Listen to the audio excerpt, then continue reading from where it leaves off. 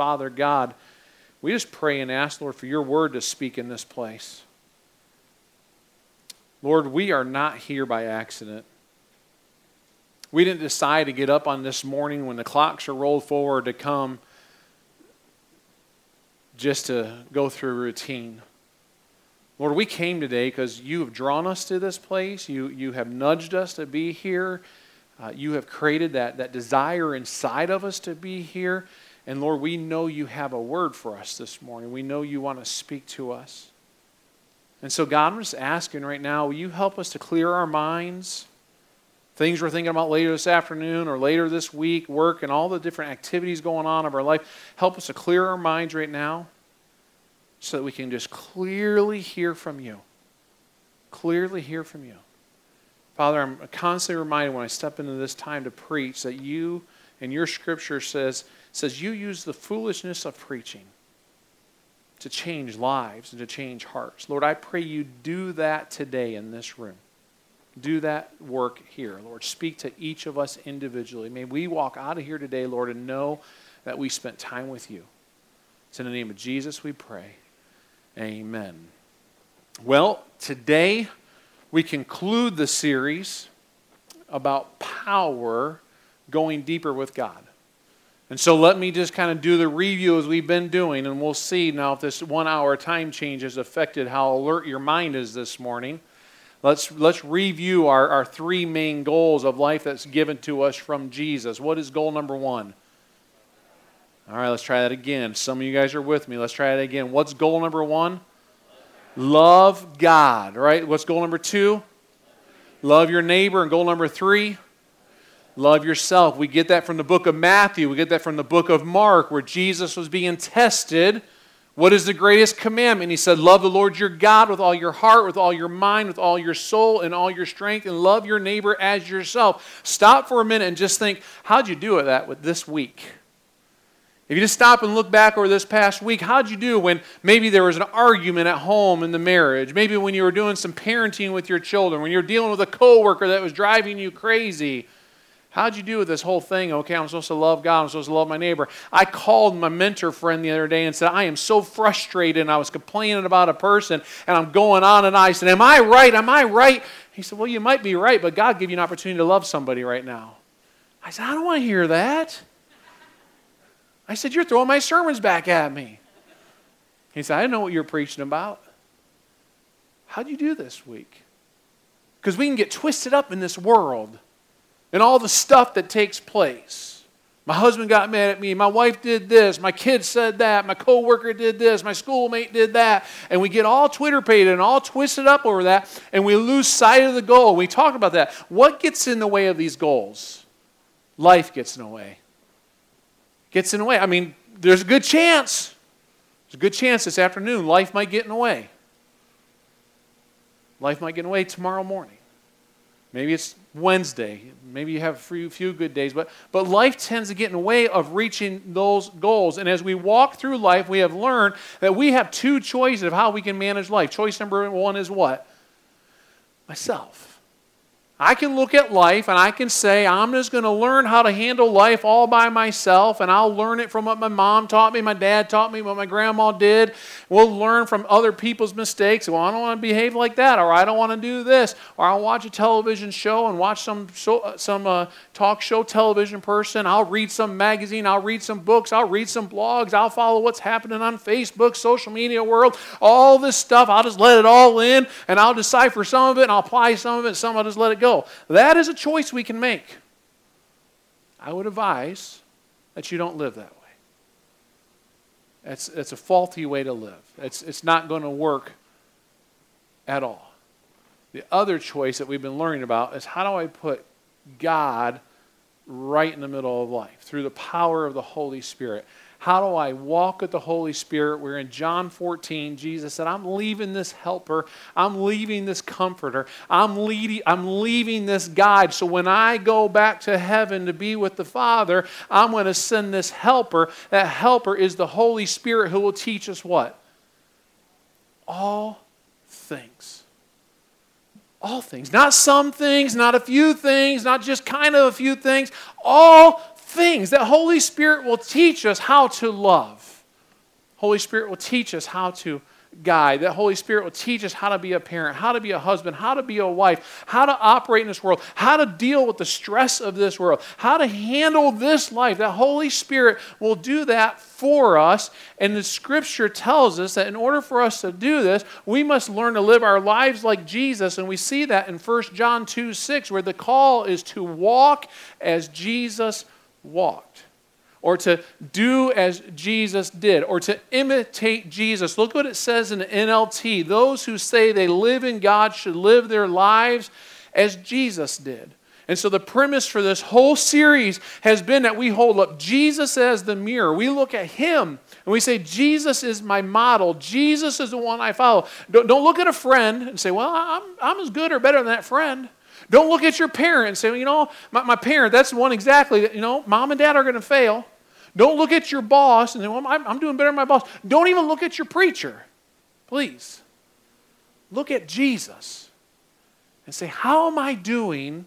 And this idea of looking at His life and doing as He did. And so we've been looking at the life of Jesus and this acrostic for the word power. And we discovered that the P stands for pray, that Jesus was a person of prayer. The O stands for obedience. He was obedient to the Father. What the Father told Him to do, He said, I'll do. And then He was word-centered. He knew the Scriptures. And as He studied the Scriptures and learned the Scriptures, then He was obedient to them. Last week we learned how He exalted the Father. He stopped and looked at His life, and every time somebody said, well, look what Jesus did, He said, it's not me. I did it because my Father taught me. My Father did it through me. And He exalted God constantly reflecting back and saying, my life reflects God, giving Him the glory. Today I want us to look at the R. And the R stands for relationships on purpose. As we wrap up this series today, begin turning our hearts and minds toward the Easter season over the next couple of weeks. Jesus had two very focused relationship areas in His life, and He focused in those relationships very purposefully. First of all, he had a relationship with sinners. Scripture, matter of fact, even says He was a friend of sinners. So the second area of relationship was that He had His disciples, those who were close to Him. And again, Scripture says that He was a friend to His disciples. See, as I get older and I observe how people change, I believe this statement to be true, that all change comes through relationships. You may stop and ponder on that, and you may want to say, well, let's debate that and think about it from this angle or from that angle. But think about this with me just in the life of Jesus. Jesus' whole strategy and change in the world was rooted in building relationships with a few. As you read through the Gospels, you see that He had His 12 disciples, and then even closer than that, He had His three, kind of His inner circle. He spent time in relationship because He knew, as I leave this earth, I'm going to give it to them, this job. And He thought, I got to develop a relationship. The whole theology of the incarnation, that God comes down out of heaven, down to earth as a man, became flesh and dwelt among us. Jesus adding humanity to His deity to become one of us, to impart His life to us. Christ knew that life change happens through relationships. That's why God didn't just sit up in heaven. He came down to you and me, and He dwelt among us. The more I study the life of Jesus, and the more I watch people's lives change, the more and more I'm convinced that all change comes through relationships, through the people that you interact with, relationship between friends. It's been said, show me your friends.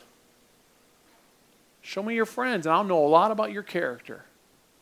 Who are you hanging around with? Between parent and a child, that relationship will influence either for good or for bad. You know that. If you were raised in a good home, you go, man, I got some great things going on in my life, and it probably ties back to your relationship with your parents. However, sometimes you're in relationship challenges today because the way you were raised and the relationship with your parents has affected you to this day.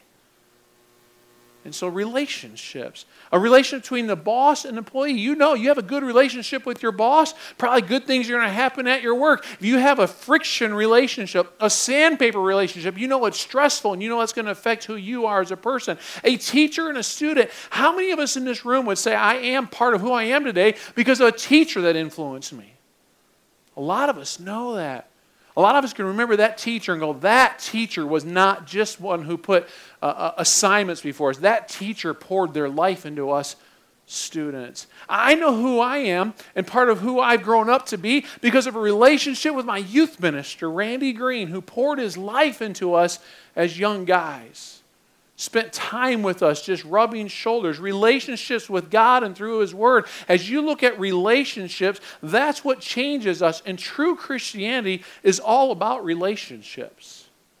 It's all about it. God comes to earth in full humanity. Jesus came to earth for you and me. Develops and shows us true love. He's a friend of sinners and He's committed to His followers. God's deep concern for genuine, loving relationships is one of the reasons that the Creator of the universe decided to become flesh and dwell among us.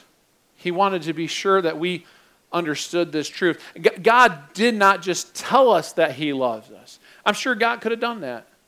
He could have created some other way. He chose to show us His great love by walking with us in relationship. Look what it says in 1 John 4. This is how God showed His love among us. He sent His one and only Son into the world that we might live through Him. This is love, not that we love God, but that He loved us and sent His Son as an atoning sacrifice for our sins. I mean, think about that. That's an amazing verse. All that's packed into that, Jesus, God comes down on earth in the form of Jesus to dwell among us. He did not come as a conquering king or a wealthy aristocrat. He could have come as anything. He could have said, I'm God, everyone bow before me. Could have done that. He came as a baby, born in a manger, raised in an obscure village called Nazareth. You know, we would never even heard of or known anything about Nazareth because it was such a little tiny town. We've never even heard of it. But because Jesus was born there, Nazareth is a famous place. God had a goal. He had a goal, and His goal was to save the world from their sins. And many people, many times when you have a big goal, I have this big goal to raise the top of the company, I have a big goal to achieve this education goal, I have a big goal to make all this money. Many times when we have big goals, we pursue them to the detriment of our relationships. Not Jesus Christ, not God Almighty. The remarkable thing about Jesus was that relationships were His strategy. Helping develop relationship, come into this earth. The God of the universe. I mean, He could have easily rented a big old blimp.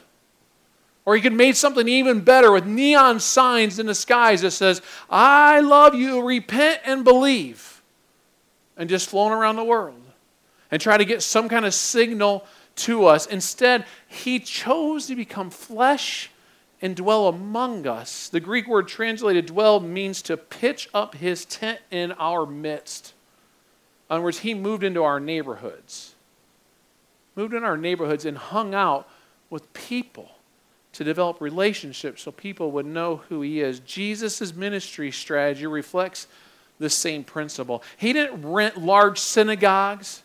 He didn't put on special programs. He didn't invite people, hey, come and hear me preach. His whole strategy was impacted and rooted in entering into real people's lives. He was constantly going to where people were. Constantly going from one person to another person, meeting their needs and investing in them. His strategy was relational through and through and through. It was constantly, how can I be in relationship with people? Jesus clearly understood that's the only degree in which we enter people's lives is the degree to which we expect to enter into them. And as we enter into lives, he knew that as I enter a relationship, that's how I will make a difference. Jesus went to great lengths to enter the lives of people. I mean, as you thumb through the Gospels, and you just start thumbing through, and you look at one account through another account through another account. Matthew chapter 8, for example, the man with leprosy. Nobody would touch him. Not only would they not touch him, whenever someone would see him coming, it was custom in the Jewish history there, if they saw someone with leprosy, for them to yell, "Leprosy! Leper! Leper! Get away!" Could you imagine living your life as you go wandering to the mall? "Hey, there's a leper! Get away! There's a cripple! Don't bother them!" That's what was happening. And what did Jesus do? Walks right on up to the leper. Enters in a relationship, skin on skin, and he heals the leper. The paralytic who cannot walk, Jesus goes and heals the paralytic. The dead girl, Jesus brings back to life. The woman who had been bleeding for 12 years, if I can just touch his cloak. And disciples are like, "No, keep moving." Jesus is like, "No, someone touched me." And he stops and enters into a moment of a relationship. The blind, the deaf. Jesus entered into the lives of people and touched them even when he was running busy. And the next thing that was on his list, the next place to be, he would stop and spend time with people, even the little children. When he stops and they come and the disciples are like, "Jesus, we're busy. We've got to move on." No. Stop. Let the children come to me. He had time for people, because he knew relationship is what changes lives. In Matthew 11, verse 18, Jesus is called a friend of sinners. This is where we see a relationship with Jesus changes hearts. His interactions with sinners change lives. Look at Matthew 9. Starting in verse 9, it says, as Jesus went on from there, he saw a man named Matthew sitting at the tax collector's booth. "Follow me," he told him. Matthew got up and followed him. While Jesus was having dinner at Matthew's house, many tax collectors and sinners came and ate with him and his disciples. When the Pharisees saw this, they asked his disciples, "Why does your teacher eat with tax collectors and sinners?" I love how in the text the tax collectors and sinners are lit together all in one. Maybe today it'd be like the IRS and sinners. I don't know exactly how the text would say, but they're just the ones who were cheating. The tax collectors were knowing people who were charging extra money, stealing people's money. On hearing this, Jesus said, "It is not the healthy who need a doctor, but the sick. But go and learn what this means. I desire mercy, not sacrifice, for I have not come to call the righteous, but sinners." And we see in Jesus' example, listen, he could have stood on top of a mountain. He could have built the largest temple. He could have said, "Now everybody down below, time to repent, repent, repent. Turn from your sin." And then he goes back behind stage, closes the door, and never interact with people. Could have done that. Could have had the biggest megaphone in the world. "I can't get close to you because you're dirty sinners. But it's time to change." But he didn't do that. He went right on down amongst them. He said, "Come on, let's go to the house together." Remember Zacchaeus?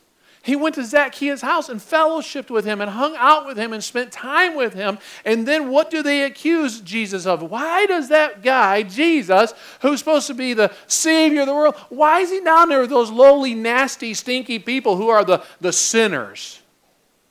Why is that going on? You know, that's what he's wondering. That's what they're wondering about. Luke 15, verse 1 says, "Now the tax collectors and sinners were all together, gathering around to hear him. But the Pharisees and the teachers of the law muttered, 'This man welcomes sinners and eats with them.'" Can you believe he was with them? I can't believe he spent time with that person. Can't believe he spent time with that person. They're all wondering, this man who is holy is hanging out with the scum of the earth. Why would he do that? Why did the tax collectors and the sinners even want to be around Jesus, I think is the bigger question. Because typically, when someone's living in holiness, then those who are not don't want to be convicted. They don't want to hang around with where holiness is because they don't want to be convicted of their own sin. But Jesus actually drew crowds. I think it's because he understood his mission that we're aware of in John 3 when John says, "For God so loved the world that he gave his only Son, that whoever believes in him shall not perish but have eternal life. For God did not send his Son in the world to condemn the world, but to save the world." In other words, the tax collectors and sinners, the scum of the earth, they hung around because they didn't feel condemnation from Jesus. They felt love from Jesus. They felt Jesus welcoming them. They felt that even when he had to have tough conversations about sin, he just said, "Go and sin no more." But they still felt loved and not condemned. As Jesus went about teaching and healing and developing friendships with sinners, who was with him? Who was wandering with him? His disciples were with him. His disciples saw. He's developing friendships with his disciples as he's also ministering to sinners. And while he's being a friend of sinners, his disciples are watching and getting to know his life. And in John 15, then Jesus turns and says, "You are my friends." And so Jesus had this balance. He started with them by first calling them, and then he started teaching them, and then he shows them, and he's demonstrating them what he wants them to do, and then he says, "You are my friends." Jesus models for us an interaction with sinners and disciples.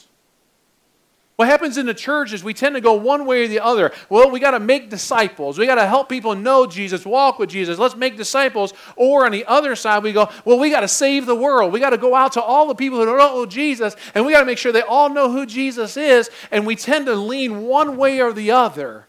But Jesus balanced both. I'm with sinners and I'm with my disciples. I'm helping them grow by being their friend, and I'm helping them know my plan and my mission by being their friend.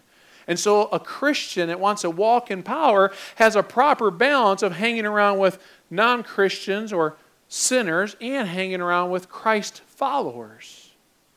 And Jesus demonstrates that well for us as we read through the Gospels. Who are the lost friends that are placed in your life? Who are they? The best people at bringing, do you know the best people at bringing others to Christ are the newest Christians? Stats will tell you that after 6 years of being a Christian, your chances of bringing someone to Christ almost go to zero. The best witnesses, the best evangelists are those who are new in their faith typically, because you know a lot of non-Christians. And you're still living in one foot in the world and one foot with the church. And so you have that balance built right in. But what happens is we get older in Christ, we get more disconnected from those who don't know Christ. And that's not how the church should be. Jesus models for us greatly. Why do we get disconnected? Because we lose touch with the world. See, what we see in Jesus is a balance of being with the believers, the disciples, while still interacting with the sinners, family members. Who do you know? When's the last time you made a list? It's actually part of the growth guide this week to sit down and go, okay, what immediate family members need to know Jesus? What about relatives, your extended family, your aunts, your uncles, your cousins? What of them? Because we all have relationships with people who don't know Christ. But sometimes we forget or we haven't stopped to evaluate that. Or your neighbors. I say this all the time, church. Do you know your neighbors? God has planted us right in a neighborhood or right in an apartment complex where you have a great opportunity to be a missionary for the Lord. Do you know who's on the left? Do you know who's on the right? Do you know who's across the street? Do you know what's going on in their lives that you can care for them and you can minister to them and you can demonstrate the love of Christ? Do you know who they are? Are you the type of person that, well, my garage door goes up, I pull in, close my garage door, and I live with my 6-foot fence? Or do you take the time to purposely get to know your neighbors, your work associates? I understand you go to work, you say, my job is to work. I'm an engineer, I got to make the next project, or I'm a scientist, and I got to do this, or I'm a school teacher. My job's not to be there and to be witnessing, but you can still get to know your work associates. You still have a listening ear to get to know what's going on in their life, to care about them.